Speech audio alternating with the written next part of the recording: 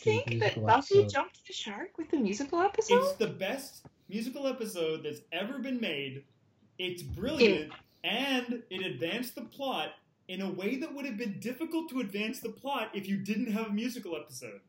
Okay, because I was worried for a second. Buffy episode, No. the Buffy one. I just even though I do this for a living, anything that is a musical causes me to cringe a little bit. Yeah, but you hate musicals. I hate musicals, is what You I'm do saying. opera for a living. You Yeah. hate musicals.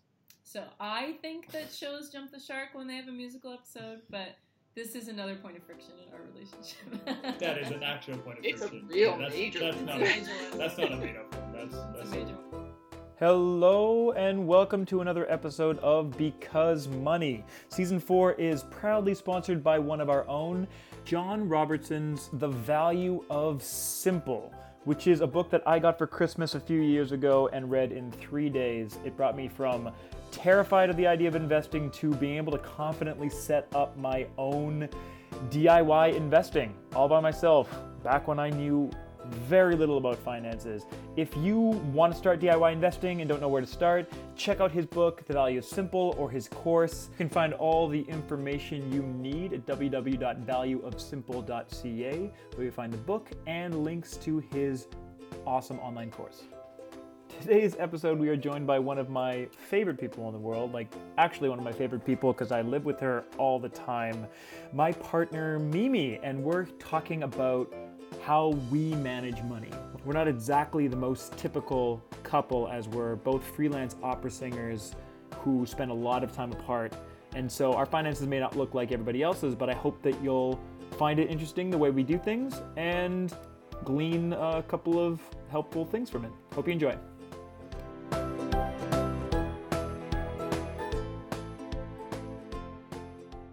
Let's play a fun game called I Hope Mimi and I Are Still Together at the end of this podcast. Okay, so what do you guys want to know about our finances? All of the things. Well, okay, so let's just start with describe your whole.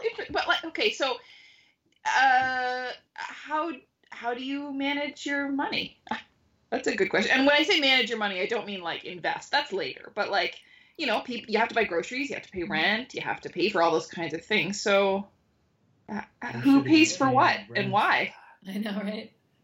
So a lot of our stuff, we have pretty separate systems in a lot of ways, and it's partially because we're both self-employed, and so we have kind of the business things, and then added onto that, we spend a lot of time not in the same place. Yeah. And so, we have one joint account, which is our kind of long-distance travel account.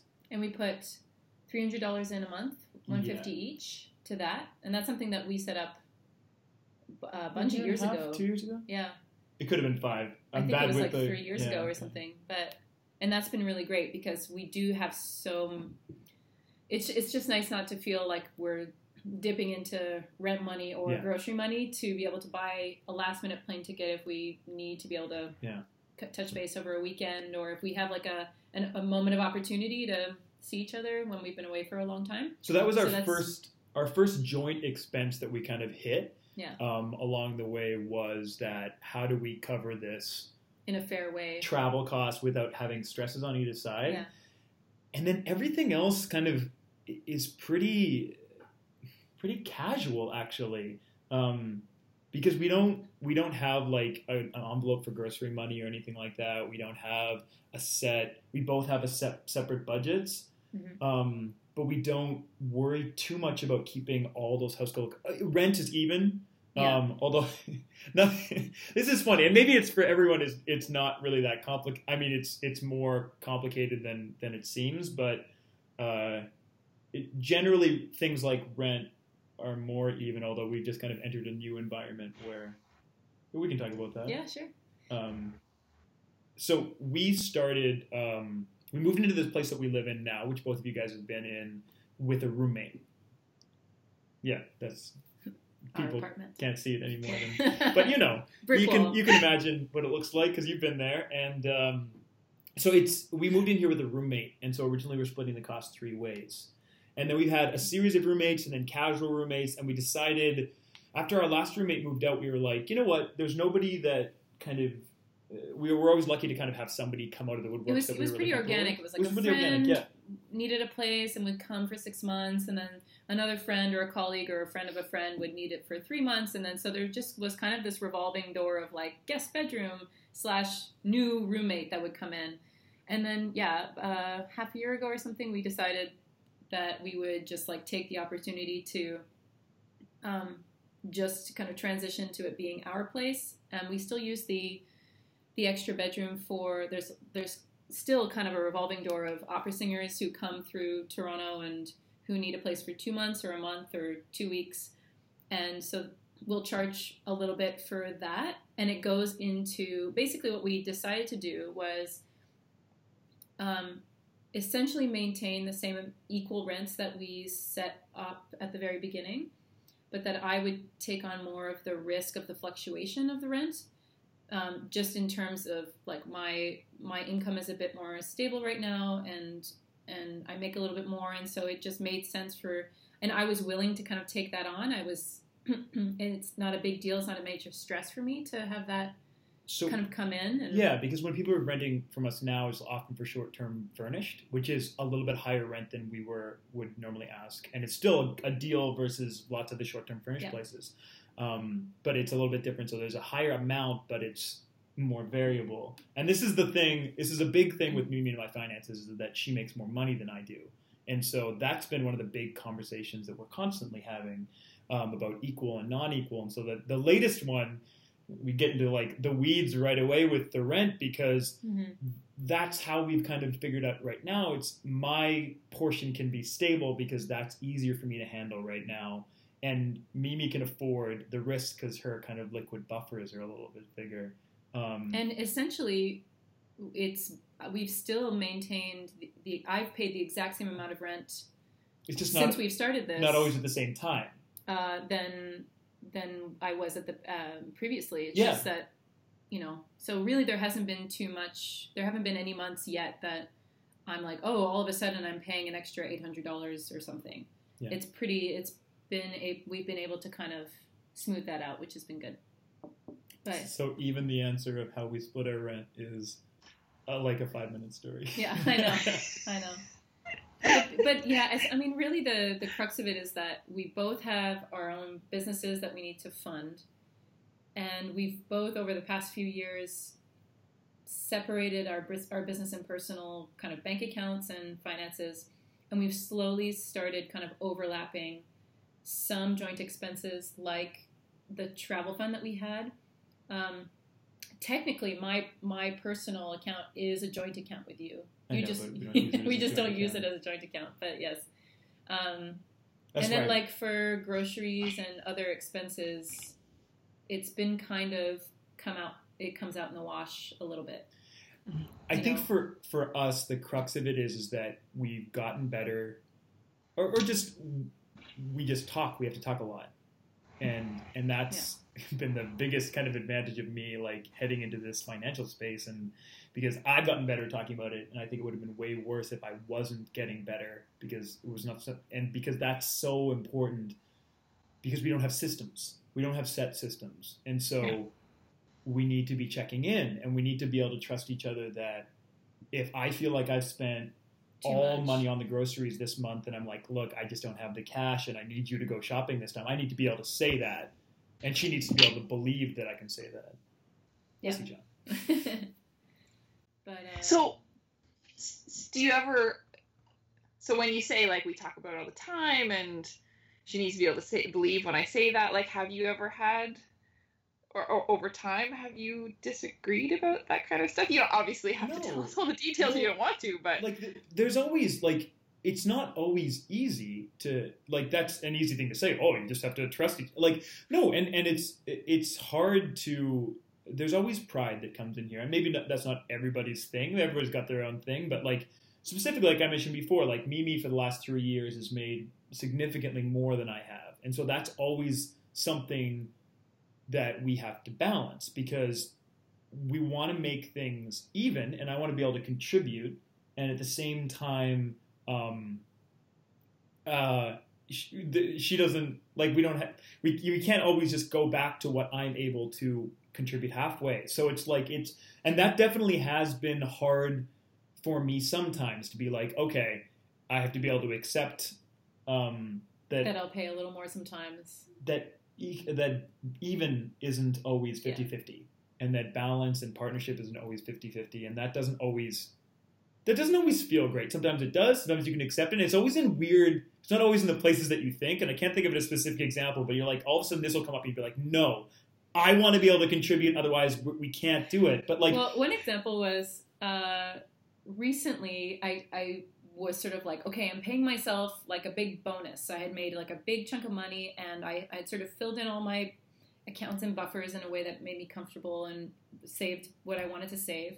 And I was like, you know what? We've had this bed for a long time. The mattress is giving me back pain. And also, God damn it, I want a queen bed.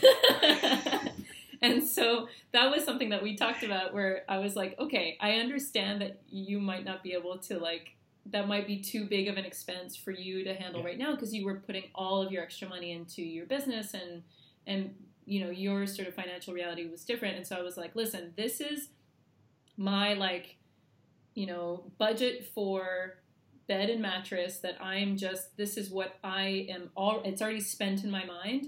And this is like really important, for my sleep and my health in terms of my aches and pains and things. So I just sort of said, so old.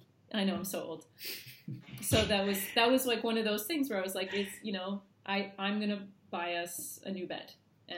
But we did that together, like in terms of choosing it and all the rest of it. But that was like one of those moments of, okay, this isn't something we can do 50-50, but understanding that it's okay because we are a partnership and, you know, I might be making more now, but he'll be making more at some other point. And we have to be able to roll with those punches and sort of see and be comfortable with that, you know? And in that situation, it's a good example because Mimi did a really good job, and I can't really tell you how, but she made a really good job of making me just kind of saying our enough times, like our bed, making us part of the city, like that purchase decision. It's like a small thing, but like so I did feel like it was something we were doing, even though I wasn't contributing to it financially.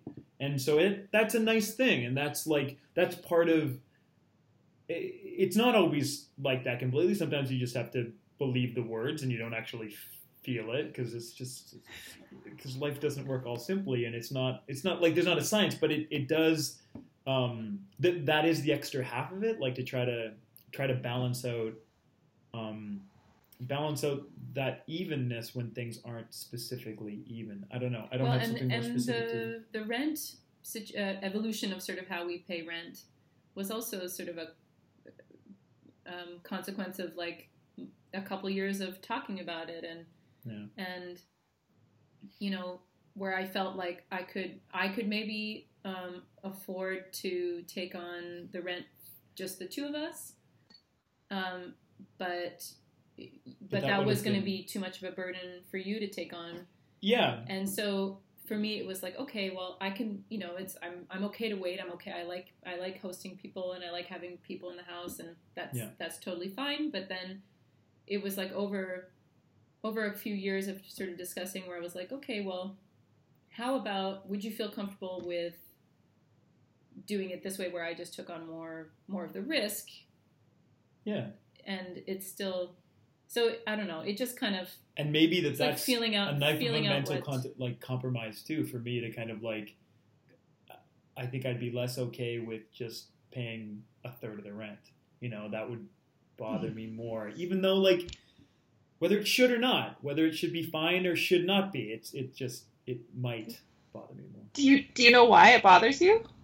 Not always. Like I think it is a pride thing, and it's not all kind of male female, but there is a certain way that like you were still like, I grew up in a pretty traditional house where my dad was more of a provider, and I am very open to different roles, and I really am, but some of that stuff does sneak in, so maybe that's part of it. I don't know. I know there's a pride thing, Well, I think it's a self-sufficiency thing more than it is, because you're probably a better way you're not to the say kind it. of guy who is like, oh, it's a man's job to... No. I've never gotten the sense that that's where it's from. I just think it's that you want to do it on your own, and you, in so many aspects of your life, you don't like taking handouts. No, I can be stubborn about that. Yeah, you can be really stubborn about that. So I think it's more that. It's more that you're like, no, I want to pay my way, and I want to do it. I want to pull myself up by my bootstraps, and I want to feel like I'm earning every step, as opposed to it being supported while you're doing. But at the same time, part of the tough part of that is making sure that my decisions on that, making sure I want to like be self-sufficient, and isn't like making sure Mimi is in this house with 18 people and like living in a dorm, and she's like, when she doesn't have to be, and when that's really not what she wants. So like that's, there has to be that balance, and so it kind of does come back to like this unscientific conversation thing where you're like, I don't know, there's not like, here's a template for that talk, but it's like the fact that we are checking in more, the fact that she edits the stuff that I write. Yeah, I mean, we're constantly talking about the fact that it's part of exactly ideas, because I'm sort of like on the back end of the Rex Reasonable stuff, and I can be really insufferable about. And when you get excited about stuff, you just want to talk about it all the time. So yeah, I get but it is good. Notes of a lot of things. Yeah, yeah. So okay, so you mentioned your dad. Yeah. Either one of you, like, what do you have specific memories of the way that your family used money, or like memories of, I don't know, what were your families like with money? Well, I think my family was definitely we're always solidly middle class, but a single income growing up. My mom was at home with us, and my dad was like slowly climbing the public sector ladder, so not like a super lofty ladder or anything financially, but we definitely as kids never wanted for anything, and I think from my parents they were always extremely frugal in terms of housing costs, and always lived in a really affordable place so that we could have piano lessons and ballet lessons and soccer and trumpet and all the million things that we did as kids that really adds up. And we, when we traveled, we went camping, or we went to go see family, and there was a lot of road trips, and we didn't take any sort of overseas trips together until I was almost at the end of high school. And that was a really big deal, that we were finally kind of spending money on this like big trip. You should tell her about your dad's ballet car lessons in economics. Oh yeah, so my dad is a housing economist.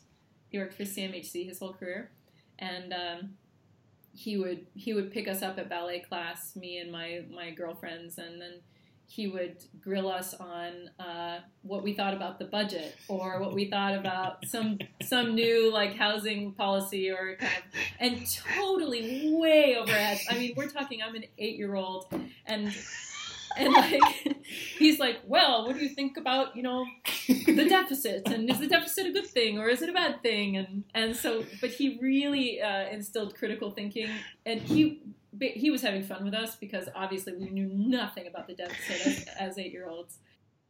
So funny. Training up the next generation. So funny. I love his legacy. But honestly, one of like, to be sort of more self-analyzing in terms of influence of parents' attitudes with money. I feel like I am very much like my dad, because he has these like two warring factions of his sort of rational mind being like, I don't need a nice car, and I'm gonna be very frugal and smart about doing all the right things and making the right choices and not wasting money. But then there's the flip side, which is like, but this is a nice thing, and I would like a nice thing, and I've worked really hard, and isn't that something I deserve to have at a certain point, or like, oh, this table keeps falling apart, like I can't believe I have such a piece of crap table or whatever. And that's something that going back to what we were talking about in terms of rent and expenses and things, before we started dating, I was always good with my money, and I never was in debt or anything like that. But I wasn't a saver, really. And I would always kind of spend as much as I had. And I didn't have a very good saving strategy. I was like, if it was in my pocket, it kind of burned through my pocket. And so I definitely had a tendency to, as I made more money, my expenses would ratchet up with that. And so one of the real benefits of having these conversations about like, okay, well, maybe we should be more frugal on this end or on that end, and it sort of checked some of my devilish money habits and has allowed me to save a lot. And now I feel I get really excited about that, and I love kind of that new financial habit. You love saving. But I know I love saving. I'm a recent YNAB convert after years of resisting it, but. You know that I've loved YNAB for a long time. Yeah. And it's been like... I have very patiently been maybe just like, no, that's just not for me. I don't like it. I don't like it at all. It doesn't work with my life. It's not good. It doesn't get me. Like, I just need a system that's different than that. And like 5 years later, she's on it every day now. Every day. I check in it. Boop, boop. There's nothing more zealous than a recent convert. Yeah. It's true. The YNABers are crazy. Yeah. Once they get their like claws in, they're just like yeah. So but that is like definitely, in my personal journey with money is I have those two sides to my brain too, where on the one hand I want to be really smart and frugal, and I understand the benefit of not buying X, Y, and Z, but then every once in a while I get frustrated, and I'm like, but why can't I just do this trip, or why can't I just buy this nice thing, or and so, but that's generally, it's like more of a blip on the radar than the normal kind of status quo, but I definitely am saving a lot more than I would probably on my own, and so that's been really good. You can thank your low-income partner for that. That's right. Oh. Oh, did I leave you hanging? Sorry. Oops. Romance is dead. I know. That's all right. Okay, Chris, tell us about your family. Yeah. Man. Whatever story is yours to tell, I suppose. I don't know. Like, we really didn't talk about money at all growing up. That really wasn't part of my childhood. It's just like, now when you think about it, like, because my dad's a farmer and we came from a farming background, and I have an idea of the nightmare the cash flow nightmare that is farming. It's absolutely insane, because the amount of inputs that you need to put up. You based a career on the weather, which is straight up crazy, and just like, it's just my cash flow issues and almost anybody's cash flow issues that I've dealt with times 1,000, just with more zeros and just more risk. So that's an incredible amount of stress, and we were definitely guarded from that. And so I'm both thankful for it and aware that that wasn't something that I was aware of at all growing up, and didn't have conversations, and really didn't have money and financial things as part of my life. So it's and that's, I've talked about it a lot on the site too, just because I just ignored it for the longest time until it blew up in my face, and then I learned to talk about it. And that's why I'm so grateful, because I do think that communication about money is not something that came naturally to me, or something that was kind of like baked into the pie. You just get the big. Oh yeah. Oh, me remembers, because when we started to stare. see each other, like, yeah. I was like, I couldn't. It was terrifying. If I could have chosen the least likely new career for Chris, it would have been finance blogger. Least likely. I think he had the same Facebook profile picture ever since I met him. he never posted online. He had this like total phobia of social media presence, and then also a phobia of money.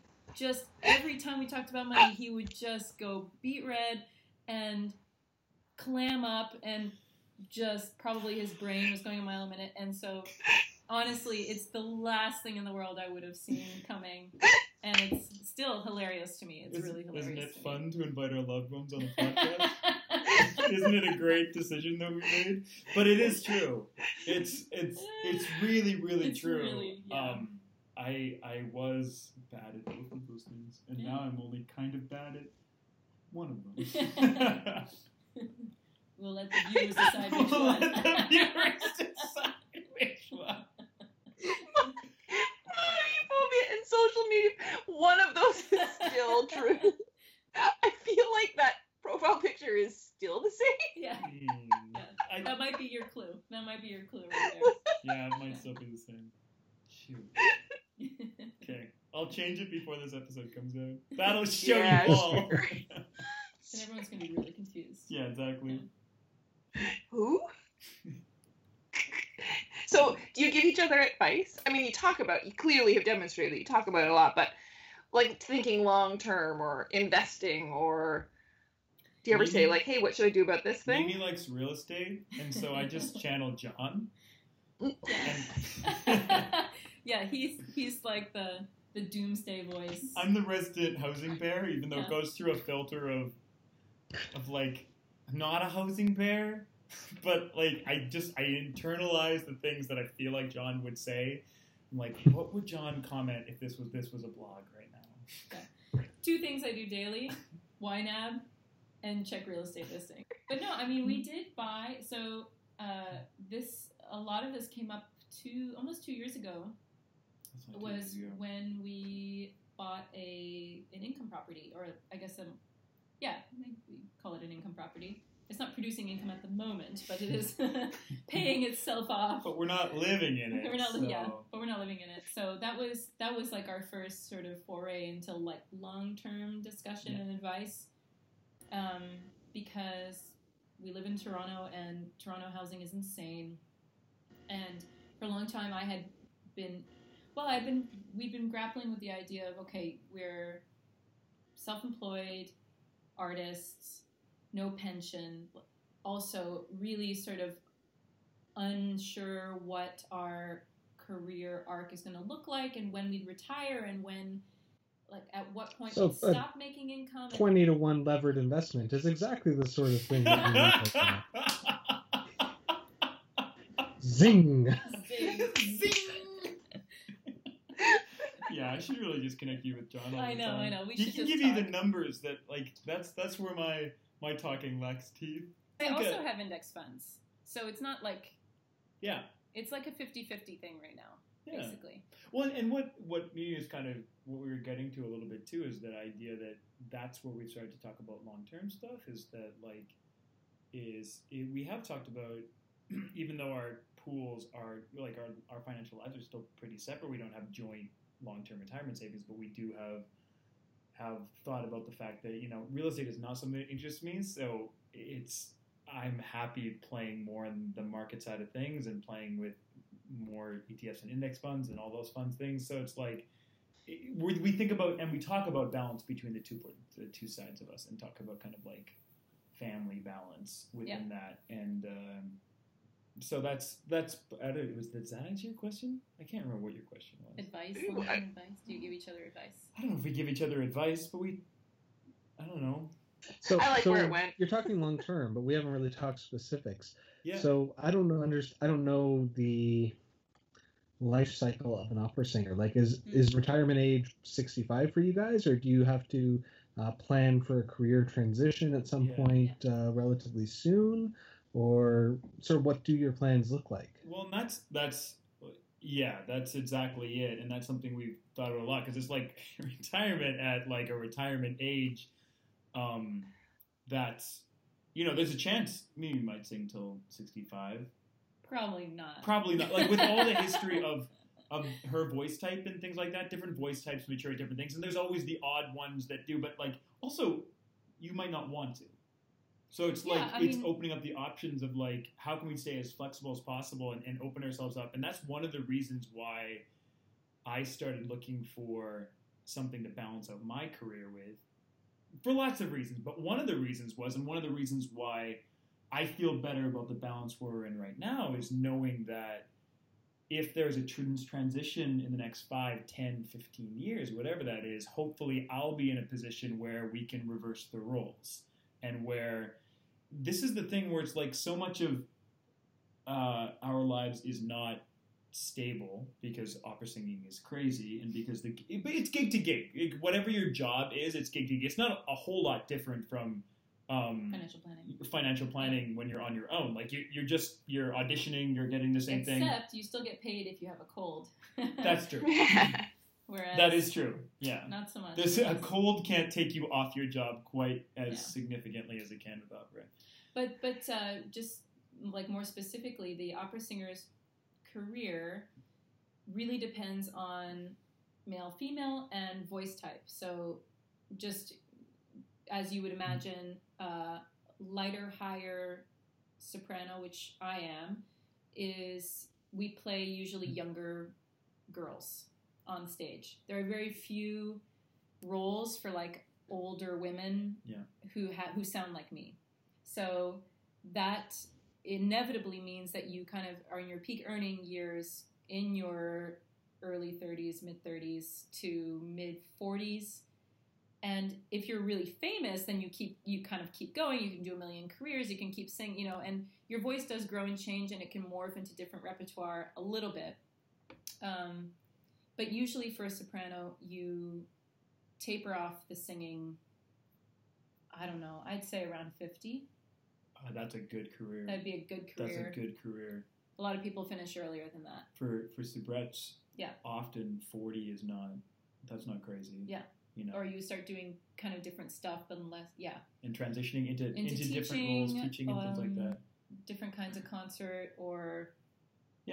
different roles within the industry. Behind the scenes or whatever. Whereas men who have really low voices, the meat of their earning years is when they're older. And a lot of my friends who are low bass, baritones, basses, they don't get taken seriously when they're in their 20s and 30s because the roles that they have to sing are like elderly gentlemen or like bad guys who have to look really imposing, and it just doesn't seem, their voice has to mature and their body has to kind of look the part as well. And so they have the reverse, which is a lot of them don't survive until they're in their prime because you have this like almost 20-year span. You think about it, like you start your training when you're 20, and if you're not really ready to like make big bucks until you're 40 at the earliest, that's a huge span of time. It's like being a scientist. What? Yeah. Is that more what it's like, where you just have to like survive 20 years and then eventually bucks start to come in? I regret saying I don't think the bucks ever really come in if you use that phrase, but you get tenure. So yeah, right. Well, and that at least comes with some stability. So it's like, but it is different. And then it's better than dancers who are done by 30. Yeah, dancers retire or transition at 30, basically. And rarely is there a singer, and this isn't going to be, unless something really changes in the next 10 years, where you can retire completely at 45 or something like that. Your career needs to be a bit longer than that. I know that there's some singers that have put themselves in a good position to retire in their mid-50s. But that's usually if you're the kind of person who's been in an opera career and is traveling, and it takes a lot of focus and dedication, you're also not the kind of person who wants to retire at 45. Like, what are you going to do with yourself? No, totally. But just retired. But the transitioning is difficult. But it becomes a transition to something different. And so when we talk about it, there's lots of things, but we're trying to just be as flexible as possible. Because we don't know exactly what that transition is going to mean or when it's going to come or a lot of those things. So it's trying to set ourselves up. So there's maximum flexibility, and honestly, both with kind of setting up liquid funds, not just for retirement, but to kind of sit in there and to invest in income. So like in other businesses and other streams of income that can kind of support us and to kind of make it through those things, because that's coming in the next it could be coming shortly. Like there's all these kind of things that could happen. Yeah. That there's not going to be any insurance that you can cover that intern. So. Yeah. Yeah. No, but you're totally right. Like that's a big thing, and more than the long term stuff, I think that's more on the horizon, right? That's something that will happen. Okay, so you talk a lot about communication. It sounds like you guys talk about a lot. But is there anything that happens automatically? Like maybe you talked about it first, but like let's say the water bill comes in. Do you know whose hand it goes to? Yeah, totally. That's like a lot of like the rent. Mimi pays the rent and utilities, and I pay her. So that is a system that's in place. It's not like everything is by gosh, by golly. And honestly, that long distance fund that we talked about at the beginning about like putting $150 each into that fund, and the kind of both the withdrawals. Every once in a while, we'll ask you like, is that okay to come out of there? But generally, that functions without a lot of talking.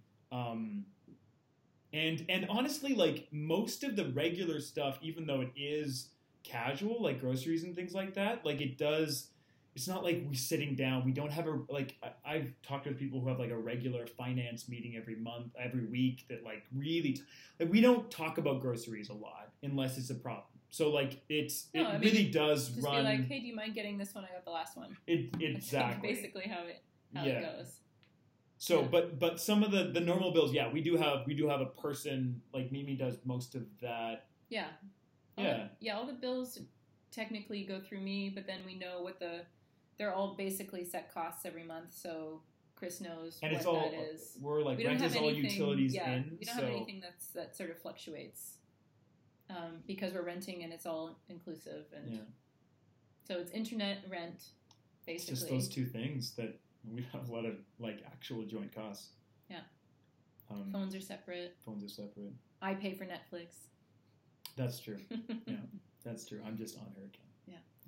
I'm a freeloader. Don't tell them. Don't tell them. $8 a month or whatever it is. I think. Can you imagine yourself in the future at some point making things joint? Or more things joint, or some things joint? Maybe. Is that a thing you thought about? The big reason why we don't have things joint for like things like groceries and food in general is just because like we do enough traveling and we're not in the same place all the time. So it's just like it doesn't. Having groceries separate makes sense because a lot of the time we're buying our own groceries. Yeah, if I'm away for 2 weeks out of the month or 3 weeks out of the month, it doesn't make sense for us to have a pool together that we're pulling from. Then it's more complicated for us to be like, oh, well, I'm only here for a third of the month, so I should only put in a third of the cost. Like we just basically, when we're together, we'll buy groceries together. If we're shopping together, we'll often put down 2 cards and split them 50-50. But it would totally we're not opposed to joint. I think there'll always be a separate element as long as we're both running businesses. Like we'll have separate finances there anyways. So, and I don't mind, I think I wouldn't have any problem having more joint elements if it would make sense. But I think especially like if we end up having kids or anything like that, then it becomes more like, okay, it's the family expense. Yeah. And then like, I could absolutely see that being at that point doing some more of a joint situation. Well, is like the more joint expenses. Like we don't have a ton of joint clean, like pure joint expenses, and so it just hasn't become really necessary, and there's not a lot of friction there, I think. Right? No friction. So there's friction there. Well done. Anything else you guys want to know? Oh, I thought that was awesome. No, it was awesome, except for the brief interlude with the mullet.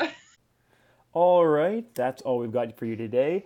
If you liked what you heard, head over to iTunes and give us a really good rating. That really helps people find us. That would be awesome. And if you loved what you heard, why not check out our Patreon page, patreon.com/becausemoney, and lend us a little support so we can keep doing what we're doing. I am Chris Entz, and you can find me over at ragstoreasonable.com. I'd like to thank my partners in crime, Sandy Martin, who you can find at Spring Financial Planning, springplans.ca, and John Robertson, who you can find Value It's Simple, or his blog, Blessed by the Potato, which is holypotato.net.